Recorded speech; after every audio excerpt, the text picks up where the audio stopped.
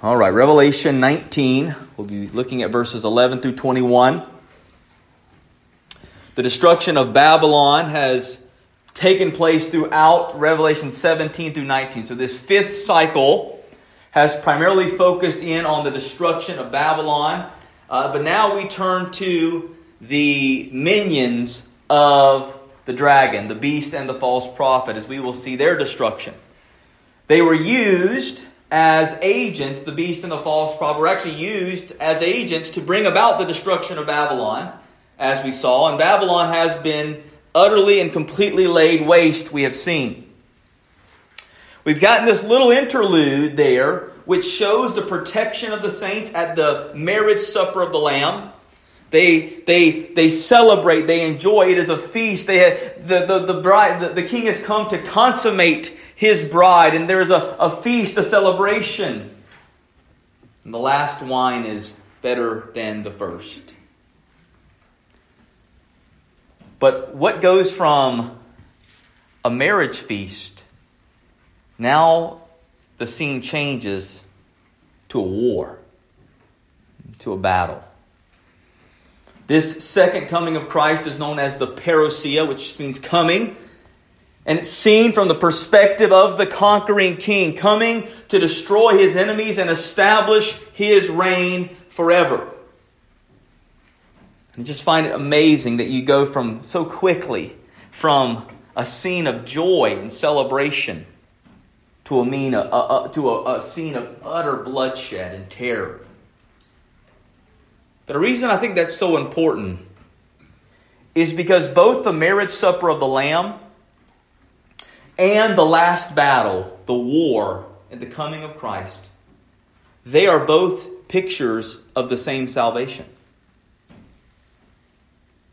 Salvation is twofold. It is both the intimacy and joy of the marriage feast, and it is also the intensity and the aggressiveness of a war against evil. It's both. Salvation is both the embrace of love and the assault of evil. It's both. We were saved. We are being saved. We will be saved.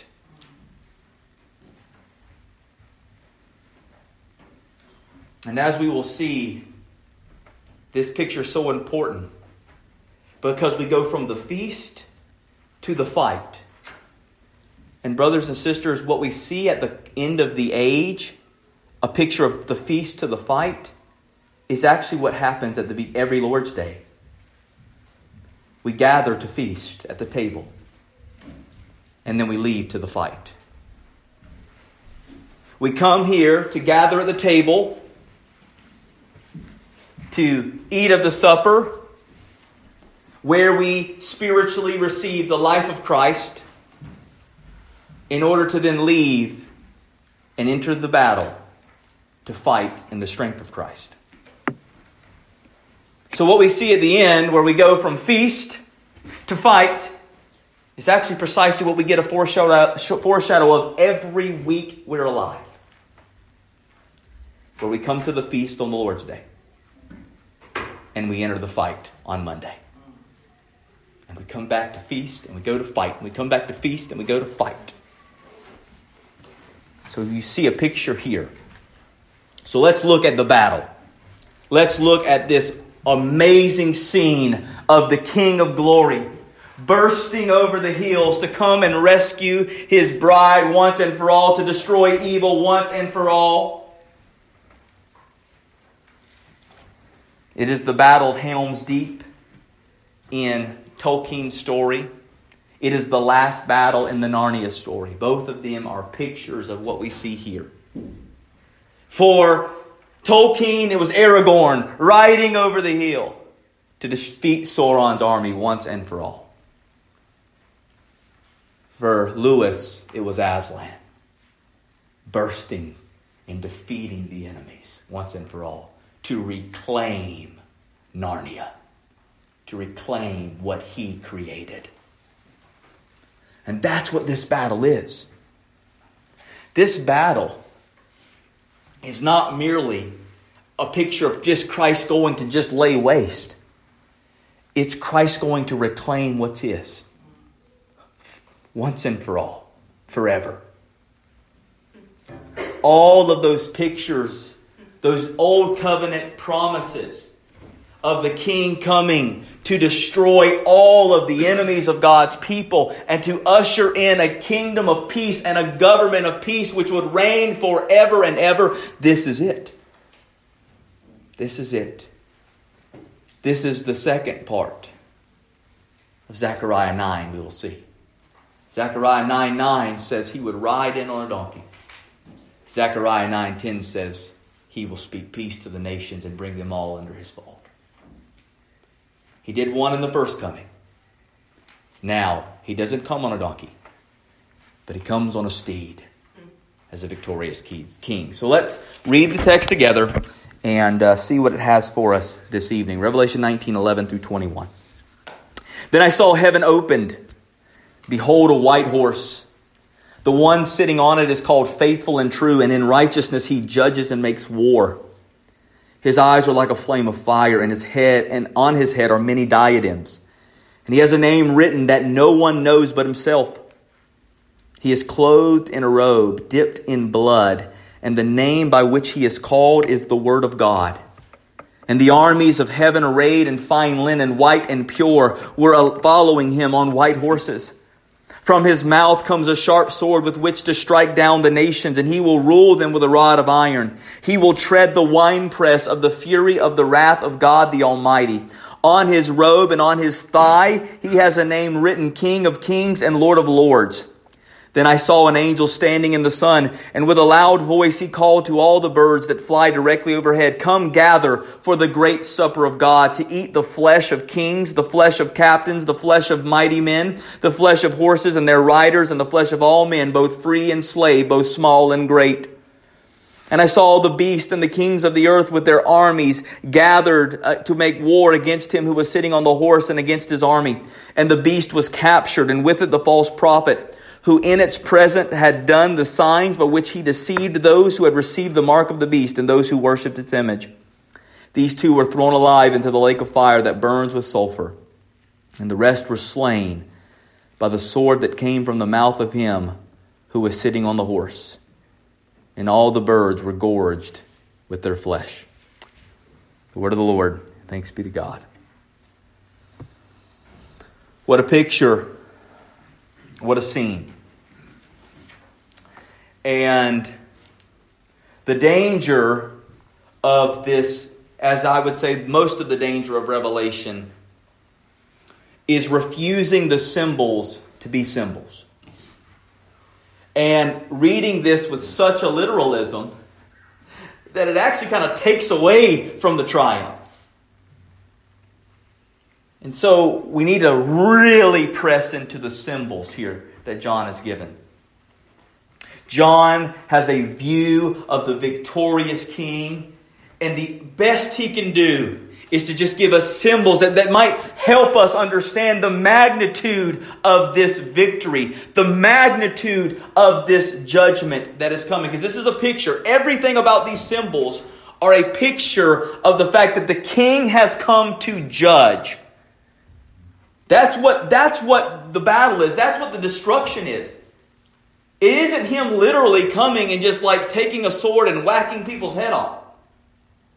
That's about the lowest thing you could expect from the King of Kings. He didn't need to do that. He spoke the cosmos into being with a word. You think he needs to like physically fight people? Think about that. No.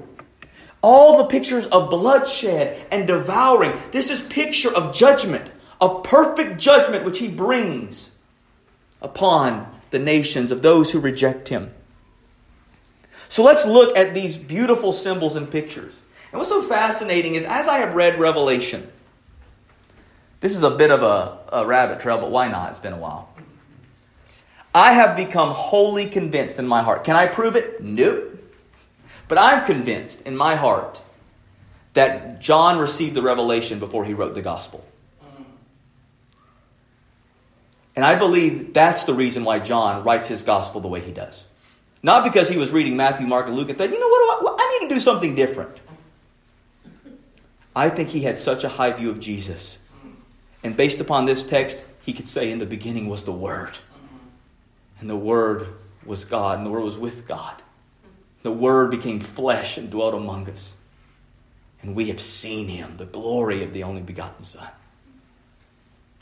There's a reason why he would use 7 signs to detail the divinity of Christ in those book of signs, chapters 1 through 12. It's a reason why over half the gospel is focused on nothing but the Passion Week. Why? Cosmic conflict. The king has come to beat the devil, to beat the dragon. Hallelujah. So I think, like I have become wholly convinced, the more that I've read the language of Revelation, that John wrote his gospel, not first, but perhaps even last. But I believe that he received this revelation first. And I believe it's why his epistles are so much about perseverant love and not giving in. Why he talks about the spirit of the Antichrist, that there are many already at play. It's because he got this vision first, and everything else flowed out of it. A true vision of Christ and a true life for Christ flowed out of a vision of Christ. So I've just become convinced of that, and no one's going to change my mind on it unless they can find scrolls or something that says otherwise. But that's my conviction. I think everything about John's gospel and his letters flow out of the glorious reality of what he has seen in the glorious reality of who his Savior is in the King of Glory. So let's look at first verses 11 through 16, where we see the King of Glory triumphantly arriving for the battle. He's arriving for battle. And there are a few things that we see here. And the first thing that we are given attention to after we get introduced to the vision is we see, behold, a white horse. So the first thing we see is his steed. Once again, not a donkey this time. Now, it's important. He had to ride on a donkey. Zechariah chapter 9 fulfills that prophecy. Also, right, with that triumphal entry, the picture of riding on the donkey was a coronation ride. He was coming to be crowned. That's what the cross was all about. That crown of thorns is actually very powerful and important. Jesus really was crowned at Calvary. But he had to be crowned through the cross. That's why it wasn't a crown of gold, it was a crown of thorns. So he went to be crowned, and now he comes as a victorious king. He comes saying the victory is fully being accomplished now. What I started going to Calvary, I'm now finishing in this parousia, this coming. And he comes in victory. A picture of a war horse here that is seen. Now, do I think that he's literally going to ride out of heaven on a horse? I don't think so. That's just me. If someone else takes that stance, it's okay. I just don't think so. Just like I don't think he's going to come and slay a bunch of people who are trying to fight him on horses. It's like I don't think we're going to go back to the dark ages in our technology. I don't think that's going to happen. But that's just me. If that's your view, it's okay. But the picture here of him riding on a horse, a white horse, is a picture of him coming out of heaven in victory. And whiteness in the book of Revelation symbolizes purity and holiness. So what's being pictured here is the victory and vindication of holiness. So much in this world, it looks like holiness loses. It looks like purity doesn't stand a chance. It looks like the people of God have been crushed by the enemy. And by him bursting out on the picture of a white horse, the picture is no, holiness does win. Purity does win in the end. It is victorious. Because the very king who will come to establish it will ride out in purity and holiness and victory. Next thing that we see here in this text, this triumphant arrival, is his names. 4 names are given in this section of verses 11 through 16. The first thing we see is right there in verse 11. The one sitting on it is called Faithful and True. Faithful and true. And they go hand in hand, right? Faithfulness is the picture that He will absolutely fulfill everything that He has promised. And the fact that He is everything that He promised. He's not just a fulfillment of these wonderful promises. He is the wonderful promises. He is the sum and substance of all of God's promises. All of God's salvation, all of God's peace, all of God's joy is summed up in the person of King Jesus. He is faithful and true. John 8:31-32, Jesus said to the Jews who had believed Him, "If you abide in my word, you are truly my disciples, and you will know the truth, and the truth will set you free." John 14:6, "I am the way, the truth, and the life." Revelation 1:5, from Jesus Christ, the faithful witness. Revelation 3:7, the words of the Holy One, the true one. Revelation 3:14, the words of the Amen, the faithful and true witness. I love this because when Christ returns, right, that will be it. That's why when Christ returns, Paul says faith and hope are going to cease. Because there's no more promises to be fulfilled. There's nothing else to look forward to in the sense of fulfillment. It's done. But love will remain. He is faithful and true. Everything God has promised will come to pass. And it will come to pass in absolute perfection the way God says so. No one, when they get to glory, when Christ returns, there isn't a Christian in this world that is going to go, "Man, I'm mad that I wasn't right about this." No one's going to say, "Man, I can't believe I argued for that specific millennial position, and I was wrong." Listen, if I'm wrong about my millennial position, I don't care. I don't care.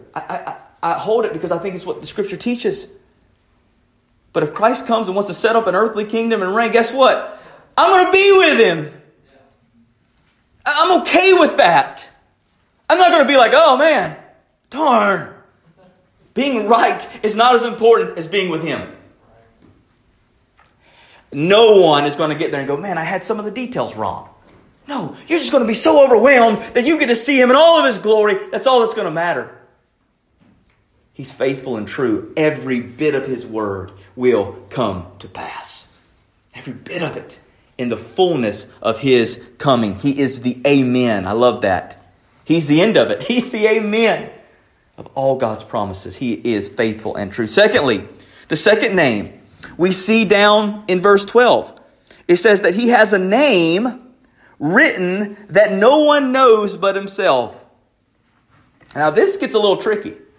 Because there's been 3 other names that were given in this text that He's not shy about. He's faithful and true. He is the Word of God. He is the King of Kings and Lord of Lords. So what is this secret name all of a sudden that just seems to kind of come out of nowhere? My belief in this, and there's a lot of scholarly debate, but that this name that no one else knows is a picture that there is something that is going to be uniquely shared with the people of God in the consummation regarding the fullness of the covenantal faithfulness of Christ that we don't even know about Him yet. That there are going to be aspects of Christ that we can't know until we're in glory. That's right. That there is going to be aspects of His identity and who He is and His covenant faithfulness that we can't know until the consummation. I'll give you an interesting text. Exodus chapter 6, verse 3. We read this. This is the Lord talking to Moses. He says, "I appeared to Abraham, to Isaac, and to Jacob as God Almighty. But by my name, the Lord, I did not make myself known to them." So I made myself known to them by the name El Shaddai. That's what God Almighty means. I let them know myself as God Almighty, El Shaddai. But by my name, the Lord, Yahweh, I did not let them know my name. What does he mean by that? What does he mean when he says that I didn't let them know my name, Yahweh? Do I think that God was purposely keeping himself back, or he didn't want them to actually know his name, or that there was some kind of sacred thing about them saying Yahweh that would have caused them to get burned up or something? No. This is what I think. I think when he's saying that they did not know me by my name, Yahweh, it's not that they didn't know his name was Yahweh. It's that they never got to experience in this life the fullness of his covenant faithfulness. Was God covenantally faithful to them? Yeah. But what does Hebrews 11 said? They left this earth not obtaining that which they looked forward to. There was still something future about God that they couldn't fully grasp, that they didn't fully know. And guess who that is? It's Jesus. They looked forward to him. They saw him through veiled types and shadows. They looked forward to him, but they never got the fullness of him in this life. They looked to a city which they did not obtain. They knew God Almighty. They knew Jehovah Jireh. They knew El Elyon. But the fullness of Yahweh, they did not experience. Why? Because they had yet to behold Jesus. And that's precisely what Pastor Freddie said today when we see Jesus talking to Thomas. If you've seen me, you've seen the Father. In order to know the fullness of the name of Yahweh, you must see and know Jesus. And I believe that the fullness of Yahweh will not be experienced until the consummation. Which James says literally, then you will behold face to face him. Face to face. He will not have to hide you in a rock. You will see him. And that name, which no one knows but himself, will now be known. And this is what's promised. Look at what he says to the churches in Revelation. Revelation 2:17. To the one who conquers, I will give some of the hidden manna. That stuff which hasn't been revealed. My God, and I will give him a white stone with a new name written on that stone that no one knows except the one who receives it. Revelation 3:12, never shall he go out, and I will write on him the name of my God and the name of the city of my God, the new Jerusalem, which comes down from God out of heaven, and my own new name. So in glory, you will know this name. But you can't know until glory. Because then you will experience the fullness of Yahweh in the triune God in a way that hasn't been experienced since Eden. But even better, because now Christ in glorified body will actually bear wounds. Think about that. Sometimes it makes me wonder that God created the literal biological scarring process just for the sake of his glory. Like there's a reason we scar the way we do. Just because when he would take upon flesh, those scars would remain. And they will be scars of glory forever. Then we will know that name fully. But until now, we don't know. Thirdly, his name is the Word of God. He says there at the end of 13, and the name by which he is called is the Word of God. We all know John 1, right? We've already talked about that.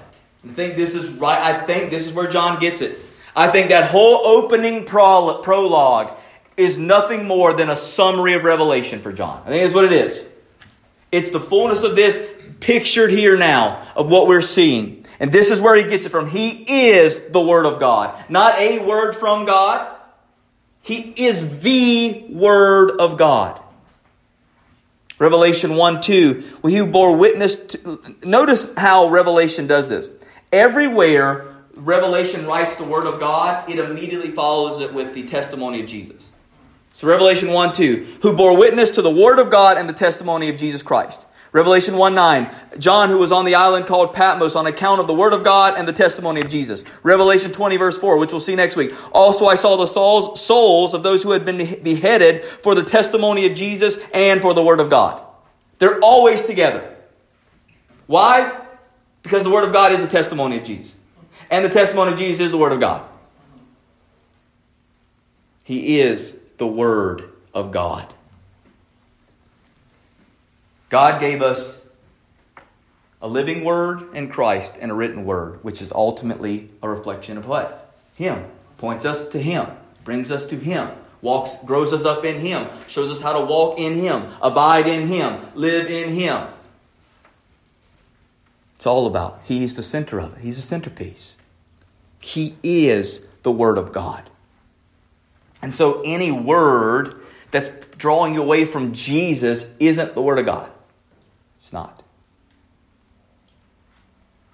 Everything, it points us to Him, the Word of God. 4, He is King of Kings and Lord of Lords. We see that there at the end of verse 16. He has a name written, King of Kings and Lord of Lords. Now, there's no need to break those up. They mean the same thing. All authority on heaven and on earth have been given to me. He bows to no one. He is secondhand to no one. All authority is His. He is the King of Kings and the Lord of Lords. Every knee will bow, every tongue confess. He is King of Kings and Lord of Lords. You got to really believe that. Because if you've got anxiety, you need to know you belong to the King of Kings and Lord of Lords. If you're so desirous of trying to get vengeance of someone, you need to remember you belong to the King of Kings and Lord of Lords. If you feel inadequate in your calling, you need to remember you've been called by the King of Kings and Lord of Lords. If you think the gospel loses, you need to be reminded it belongs to the King of Kings and Lord of Lords. If you think that evil is going to get the bigger brunt of it, you forget that you belong to the King of Kings and the Lord of Lords. I do believe that heaven will have more than hell.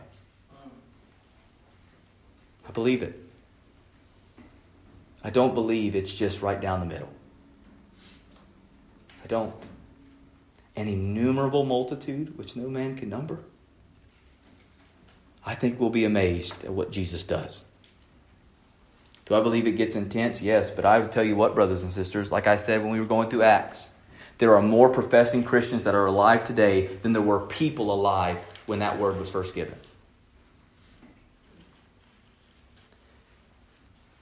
We've got to have a bigger view of Jesus and a bigger view of His salvation. Because that will keep you from cowering in fear when you go and tell people about the gospel. It will keep you from sweating and fretting over every election. It will keep you from worrying about which flag is going to be flying next week and not. Or where this country will be in 10 years or in 100 years or in 1 year. When you know you belong to the King of Kings and Lord of Lords. Do you believe that? Revelation 17:14, they will make war on the Lamb and the Lamb will conquer them. He will conquer them. Does that mean the world's going to just all of a sudden just become Christianized and everything's going to be better? That'd be wonderful. I don't think that's going to happen. But do I think the gospel is going to be utterly, overwhelmingly victorious and the same light that saves will harden the rest? Yes. And that's what's going to create such division and such animosity. Is because the dividing line will be so clear. There won't be this middle of the road wish-washiness. There won't be. It will just be all of Jesus or none or against Him. That's it. That's what it will be. I hope it gets that way. It's nice when the lines are clear. It's nice when it's that way. It's nice when churches have to be churches. It's nice when Christians have to be Christians. They don't just get to sit on the fence and skate by. But they realize we are in a real battle every day. And one of the worst things that has happened in Christianity is by putting all the battle stuff off to the end. Because it just makes you think, I'm not in a battle today. That stuff happens all at the end. I just get to live in peace now. And salvation is just me and myself and my heart. No. It's an everyday onslaught against the evil of the world. That's right. That's what we do. Every day. The onslaught of evil within me and without me. It's taking the gospel, the word of God, directly to it. Every day. Every day you got to be fighting. Not because you're fighting for it, because you're fighting from it. You're fighting from the fact that you belong to the rider of the white horse. And his holiness and purity wins. So he is faithful and true. The name no one knows but himself, the Word of God, King of kings and Lord of lords. And now look at his descriptions we see here. The first one, we get back in near the beginning, verse 12. His eyes are like a flame of fire. This once again goes back to the nature of his judgment. The picture of the fact that he sees all things. All things are before his eyes. Nothing is hidden from him. Literally, the picture here is literally there are lamps of fire in his eyes. He beholds all things. He sees all things. He uncovers all things. Everything in your heart, every thought, every deed, every bad reflection that you've had is before his eyes. It's all before his eyes. There's nothing he doesn't see. He sees it all. He sees you in your suffering. People say, well, what about this child that's the molestations of the world and the sex trafficking and all of those things? He sees. You better believe he sees. And he will act with a vengeance like no other. He sees. And his eyes are like flaming fire. He is the perfect judge. There is no surprise evidence that gets entered late into the court session.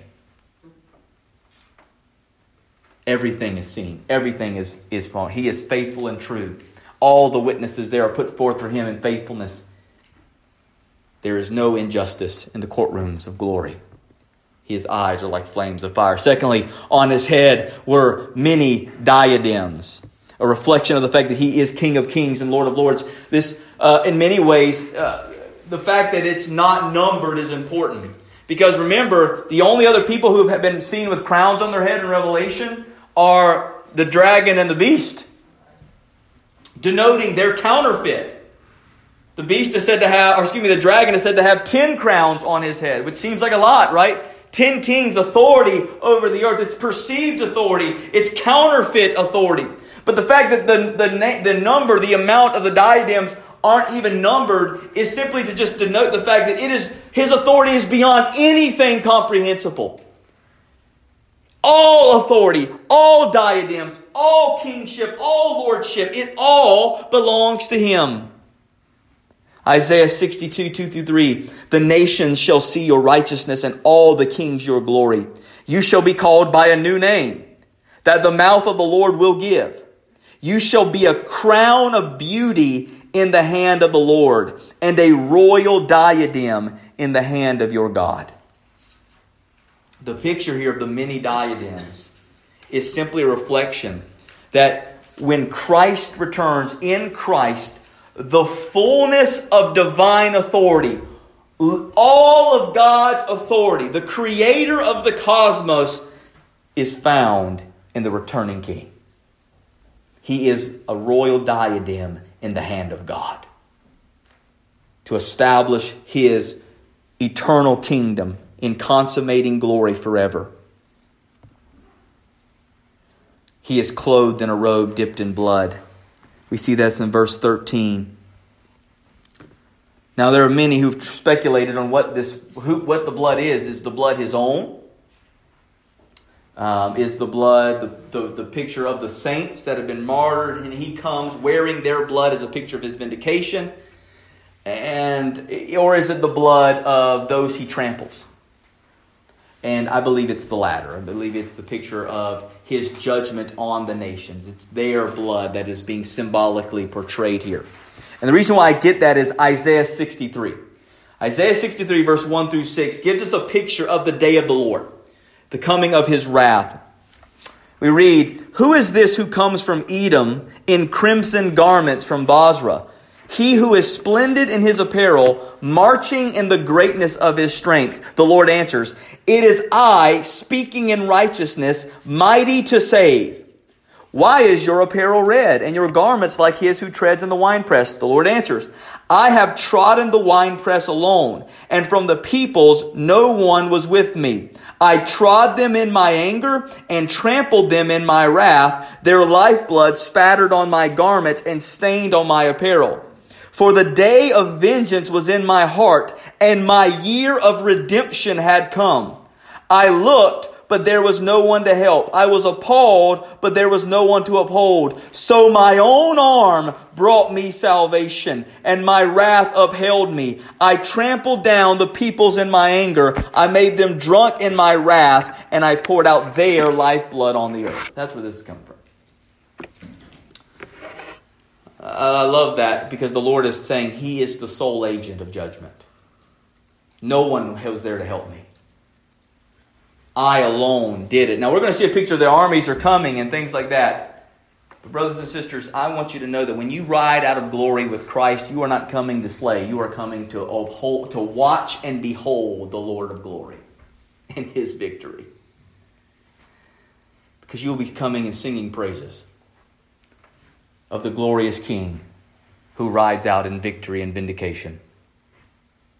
The picture here of the stained garments of blood is a picture that he has executed the judgment.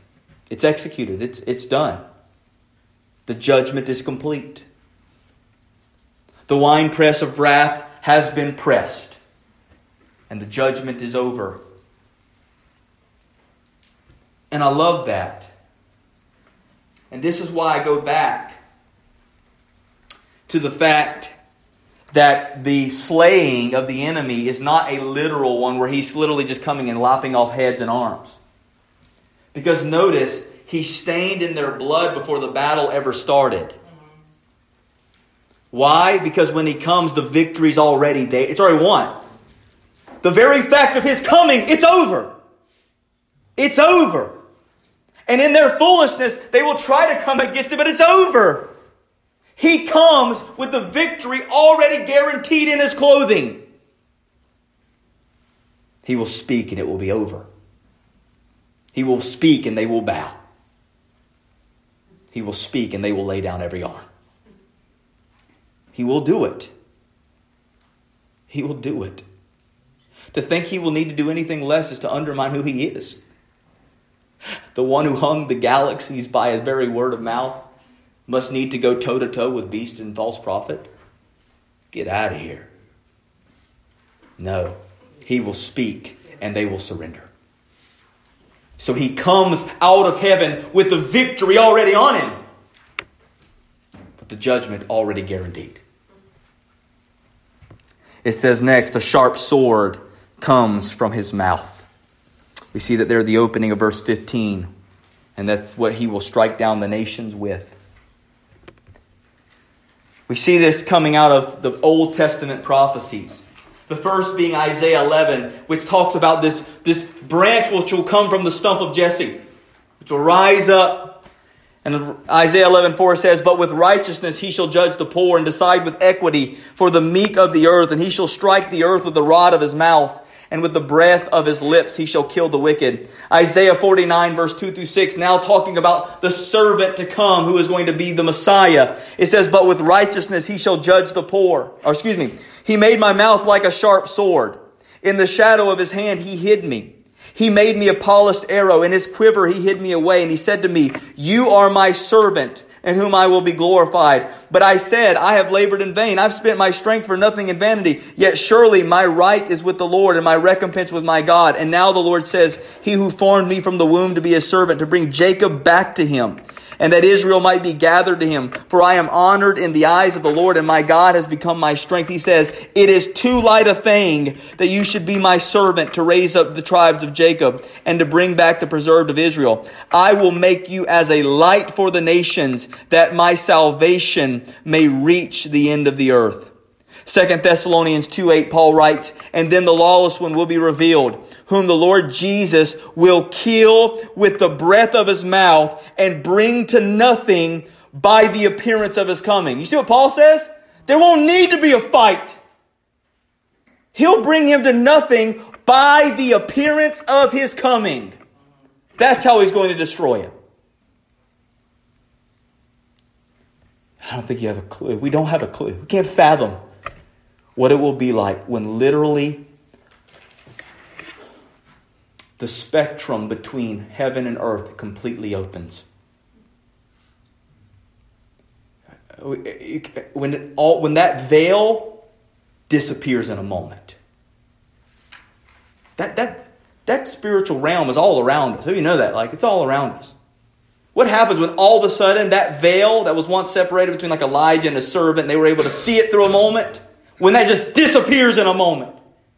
And all the cosmic realities just are made clear. And the glory of the King is revealed. I promise you, all arms will be laid down.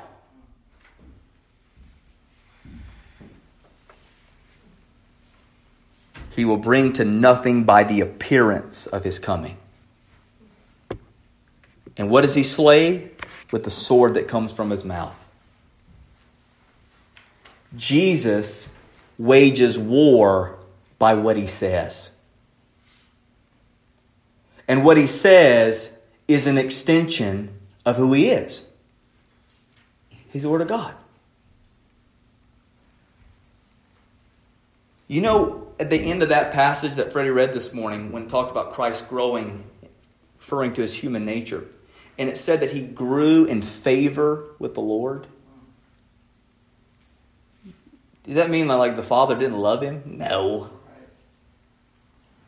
What it meant is that by His time in the Word, He was growing into who He was. He's growing into who He was. Think about that. He was, by it being in the Word, He was growing into who He was to be. And I would say by being in the Word, you grow into who you're called to be. He wages war by His Word. And that's very important, brothers and sisters. Because this Bible is the weapon of our warfare. This Word is the weapon of our warfare. This is the strongest, most powerful, sharpest, greatest, most effective weapon that has ever been given to humanity. Is the Word of God. This is how sinners are slayed. Every one of you in this room that has surrendered your life to Christ, this is how you lost that battle and won the victory in Christ. Your heart got slayed by this Word. And so to try and go and win the war with any other means is a guaranteed loss. Does that mean don't go out there and care for people? Nope. That just means that when people ask why you care, you better give them the Word. That means that you better prioritize the Word as the basis of your giving, as the basis of your benevolence. Because there's no winning without the Word. There's just waiting. We're just waiting. W-A-D-I-N-G. Waiting in the water. Not winning. The Word is how we win. How will you win the spiritual victories in your life? Give them the Word. What's the only hope of that wayward child, of that wayward friend, that wayward neighbor of coming to Jesus? You got to give them the Word. And guess what? They don't like it. Because it hurts. It convicts. It pierces. It cuts. That's when you know It's like, man, that might be working.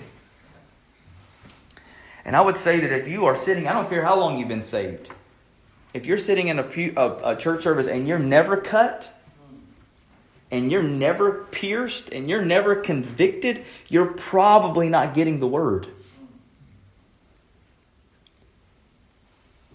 This is what Jesus meant when he said, I did not come to bring peace, but a sword.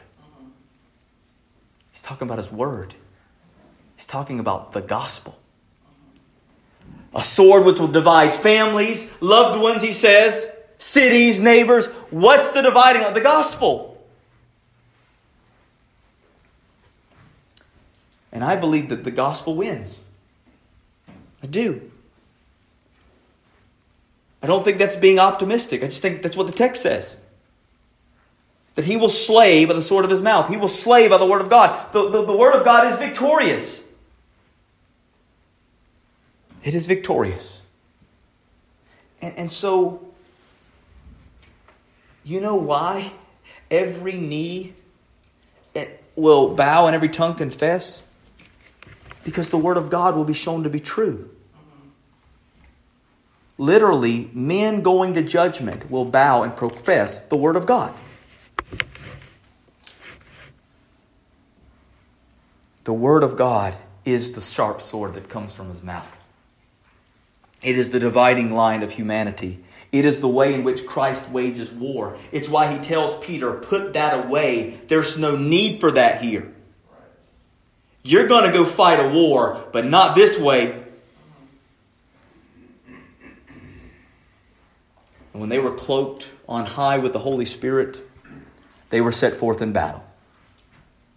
Notice, God did not sharpen their swords or give them weapons in the worldly sense. He didn't give them money. What does Peter say? Silver and gold I do not have.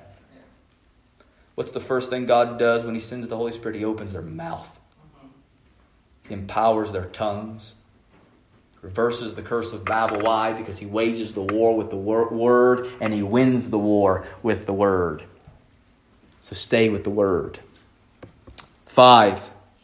We see another description. Now we see that his name is written on his thigh. The King of Kings and Lord of Lords, it's written on his thigh. It's tattooed on his thigh. And do I think the Lord's rolling out with a nice, tattoo there? With, some Playfair display font right on the inner leg? No. What's the picture here? What is the significance of a thigh? Well, first, it's where a sword would be placed in battle. So you read of Ehud and in Judges 3:16, and Ehud made for himself a sword with 2 edges, a cubit in length, and bound it to his right thigh under his clothes. So this is where a sword was bound for the battle, was on the thigh. It's a place of power, of strength. It's where the sword is concealed. That's where Jesus' name is. But that's not the only significance of the thigh. It's also the place where a covenant is made. It's where a hand is placed for a covenant. It's where the sword is placed for a battle. It's where the hand is placed for a covenant. We see this a lot in Genesis. Genesis 24:2. And Abram said to his servant, the oldest of his household, who had charge of all that he had, put your hand under my thigh. He called his son Joseph and said to him, if now I have found favor in your sight, this is Genesis 47:29, put your hand under my thigh and promise to deal kindly and truly with me. Why did people put their right hand under somebody's thigh? That seems kind of weird. But it's because what a covenant meant. That's a place for a sword. And what the person is saying here is when I make covenant with you, if I break it, it's literally me taking my own life. It's worth me dying. I deserve the sword if I break this covenant. So it's a place of power and it's a place of faithfulness. And brothers and sisters, the name of Christ is both. His name is power and his name is faithfulness. That's why his name is tattooed on the thigh. The war will be won by the name of Christ. by the fact that He is King of Kings and Lord of Lords. There is power in His name. There is victory in His name. And there's faithfulness in His name. He is faithful and true. And He would rather Himself go to the sword than to break the covenant with His people. He cannot do so. My friends, there is power in the name of Jesus. There is faithfulness in the name of Jesus. And so when you declare that He is King of Kings and Lord of Lords, you are saying that He is both powerful and faithful, victorious and truthful. He will be absolutely victorious in accomplishing all that He is, and all I need to know is His name. All I need to know is His name. There is power in His name. That's why literally Peter could say in Acts 14, no other name under heaven can men be saved by than the name of Jesus. Why? Because there's power, victory, forgiveness, peacefulness, safety, refuge, all in His name and no other. His name alone. There is no other name.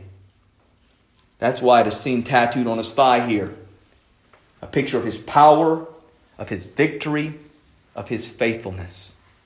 His authority is what guarantees the victory in the battle, and His authority is what guarantees His faithfulness to the promises.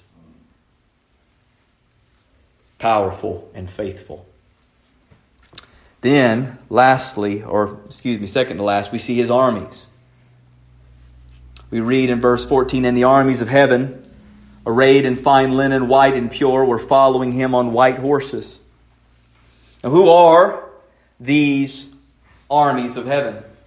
There are some who simply limit it to the angelic beings. And why not, right? Matthew 16:27, Mark chapter 8, 2 Thessalonians 1 says that He will return with His host of angels. He will return with His heavenly armies of angels to judge the living and the dead. But is it just angels? I would say to you, no. Revelation 17:14 says that when He rides out to conquer, He rides with those who are chosen and faithful. That's the saints.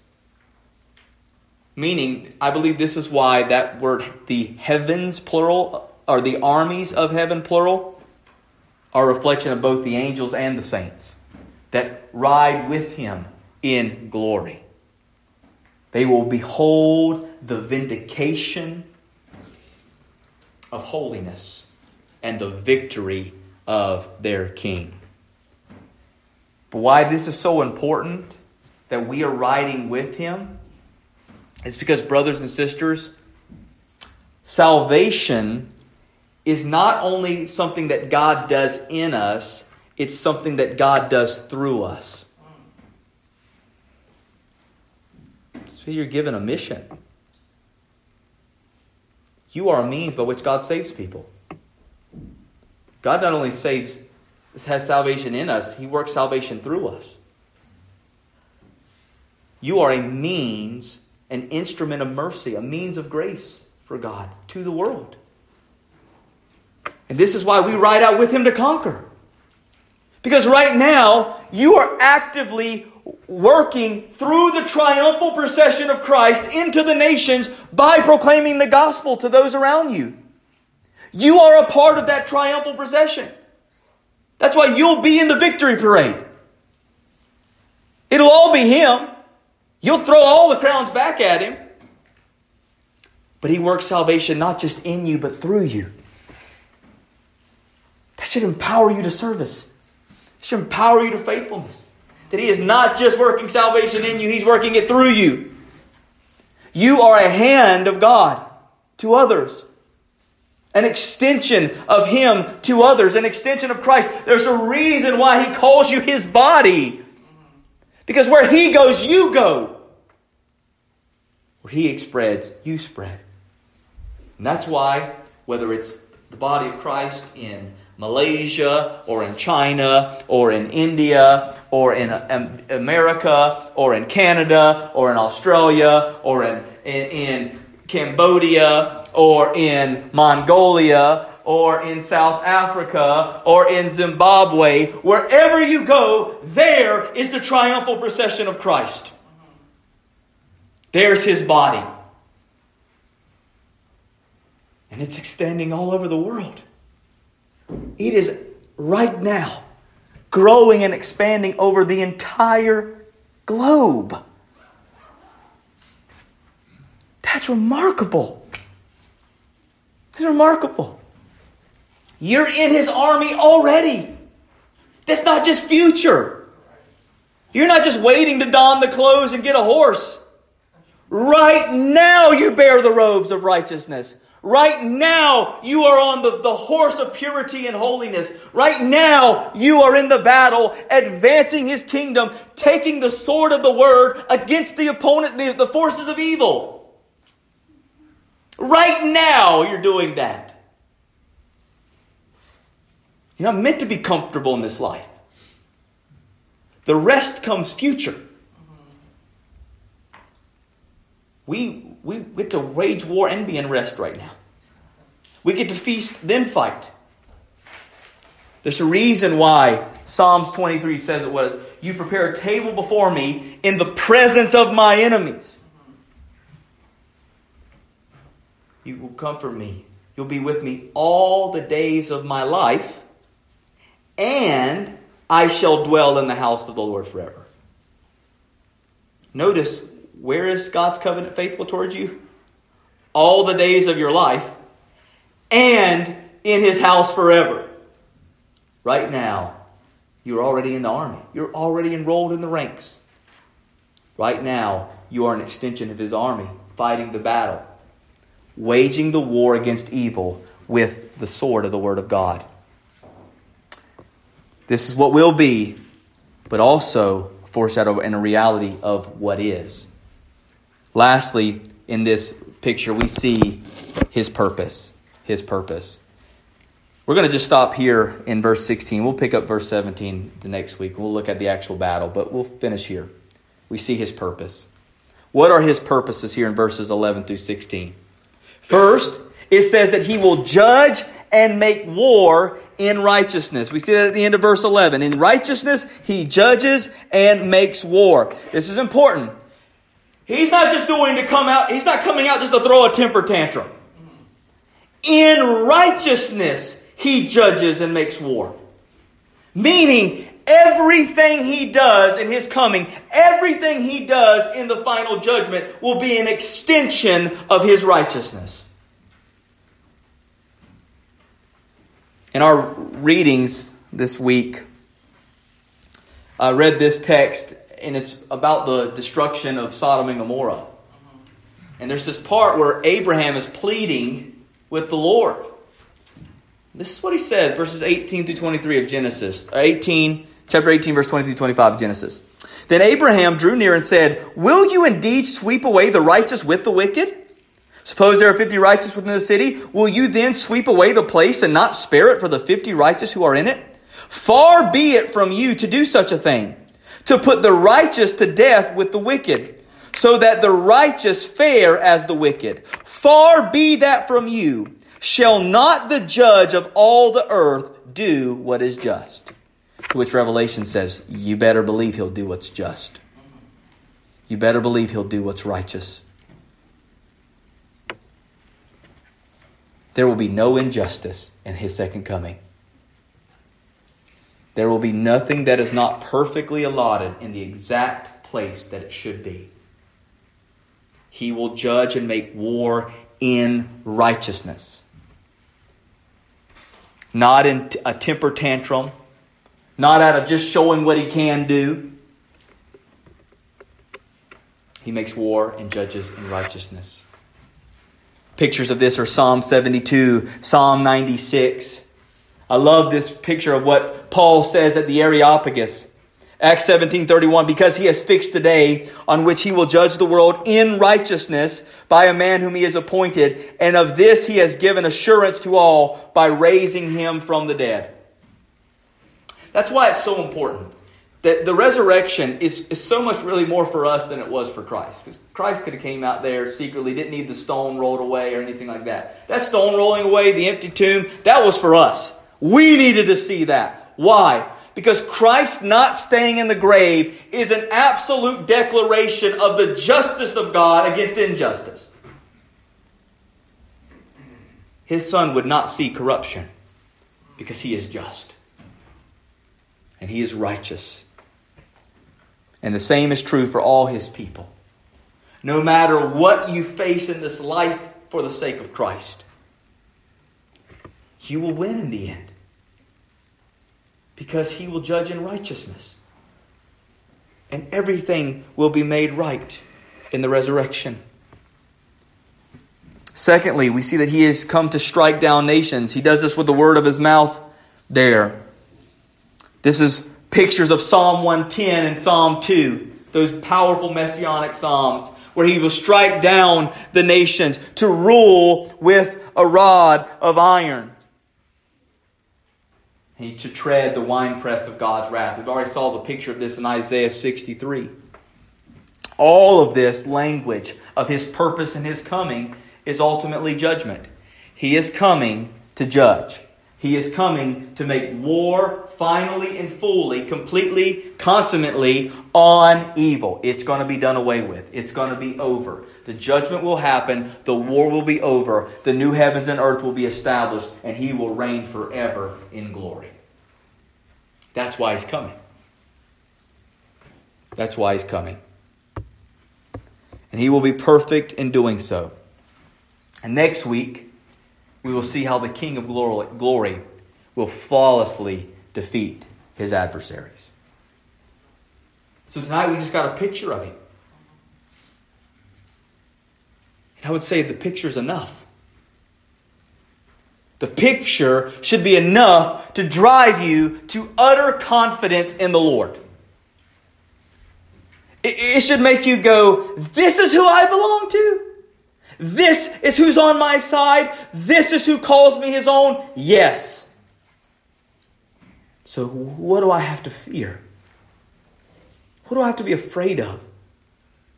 Did I get a slammed door on my face if someone chuckles or laughs at me for trying to share them about Jesus? For getting kicked off of Facebook or Instagram? For posting too many verses? That's the extent of our persecution right now. But it was this vision that caused those who were being sewn into animal skins and fed to lions and coliseums. And covered in pitch and stuck to walls and set on fire to light cities.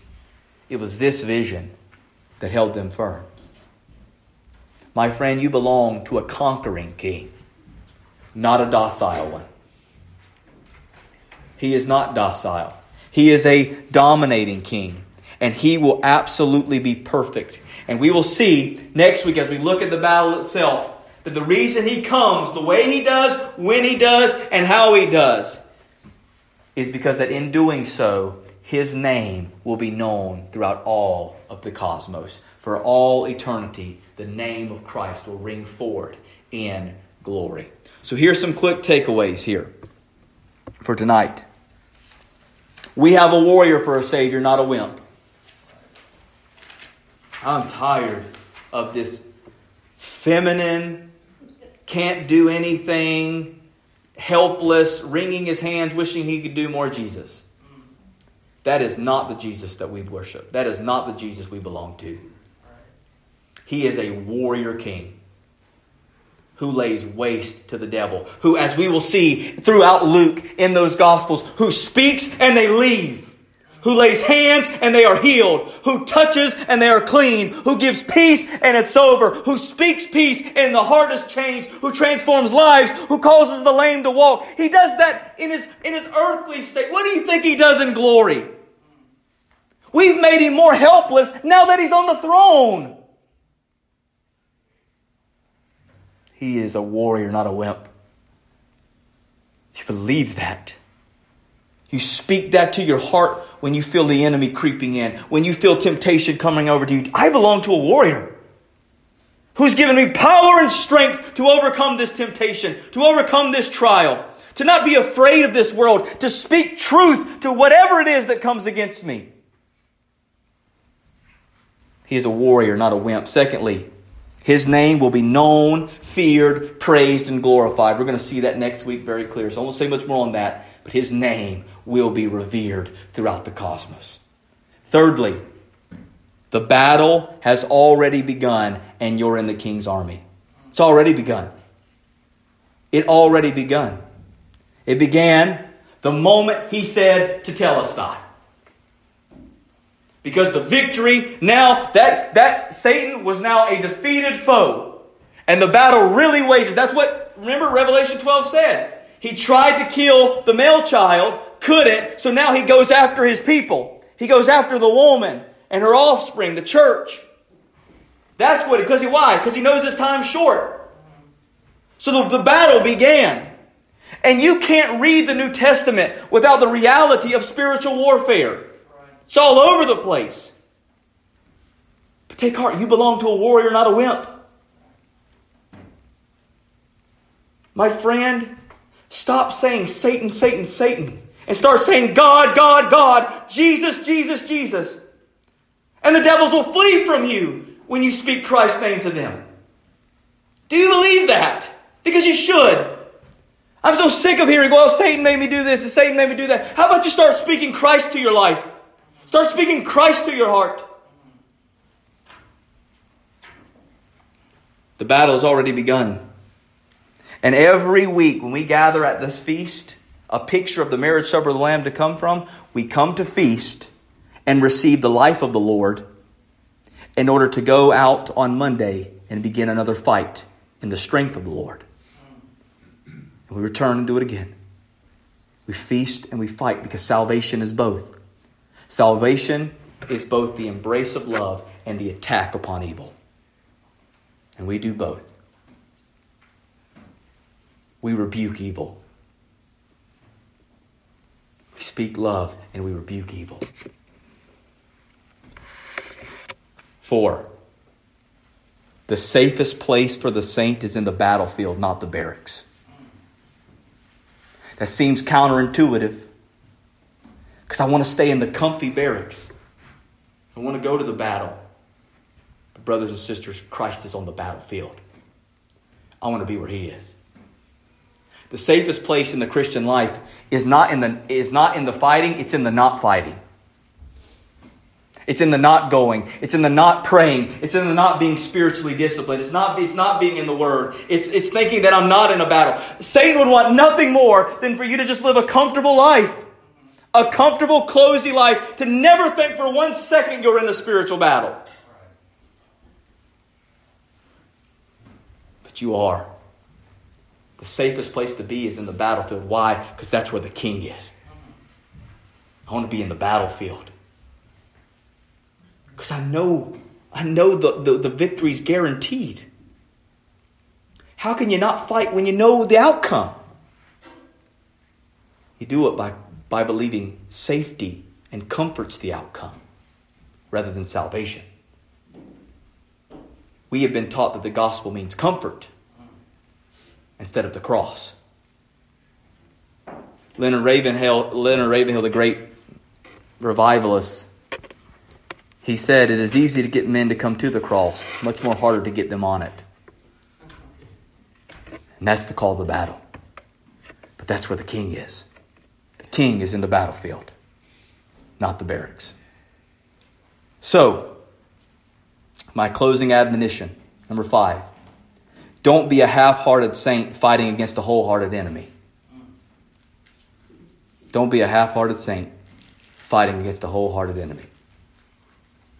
The enemy is going to fight ruthlessly because he knows his time's short. And yet we fight half-heartedly knowing our time is certain. Wrong answer. We do not fight as half-hearted saints against a wholehearted enemy. We're going to see next week, he's wholehearted. He knows he's lost and he still tries to fight. That's what pride will do to you. So he's a wholehearted enemy. This week, will you fight? Next week, will you fight? Tomorrow, will you fight as a wholehearted saint? Walking in the victory you have in Christ, the King of Kings and the Lord of Lords. The Word of God, He who is faithful and true. And he who has a name that one day we will know more closer and more greater than anyone could ever imagine. Let's pray. Father God, we thank you so much for the word. We thank you so much for the realities and the vision of Christ to help us live in light of the battle we face. God, help us be wholehearted saints daily in the battle, taking the word of God against the evils of the world, speaking against it, being unafraid and unashamed to speak the truth with love, knowing that as Christians we are called to embrace in love and attack evil. We do both. And it can be hard at times, but let us not falter on either or. Let us be balanced and biblical in the way we do both. Let us fight with the word of God. Let all the vengeance and all the frustrations we have, let us just surrender them to Christ. And let us continue on in the battle. Lord, gird us up with spiritual armor. And the reality, the fact that we are in a war, a great warfare. One that the victory is sure and guaranteed, but we are still called to fight. And you have given us the proper defenses and the absolutely greatest weapon that you could have ever given to go and to take your word, take your sword to the evil of this world. Lord, when you came, you did not come merely to save a couple sinners here or there. You came to reclaim what was yours. And we are a part of that, God. May we continue to march forward as a triumphal procession. May you through us bring incredible revival to this world. May you open our mouths, bolden our hearts, renew our minds, fortify our conviction, strengthen our resolve to live for you, to be consecrated to you day by day, all for you, God. Let all of me be all for you. God, get us out of the barracks and get us on the battlefield that we might fight for Christ, for souls, for eternity, knowing the victory is guaranteed and the King who has made us his own. It's in his name we pray. Amen.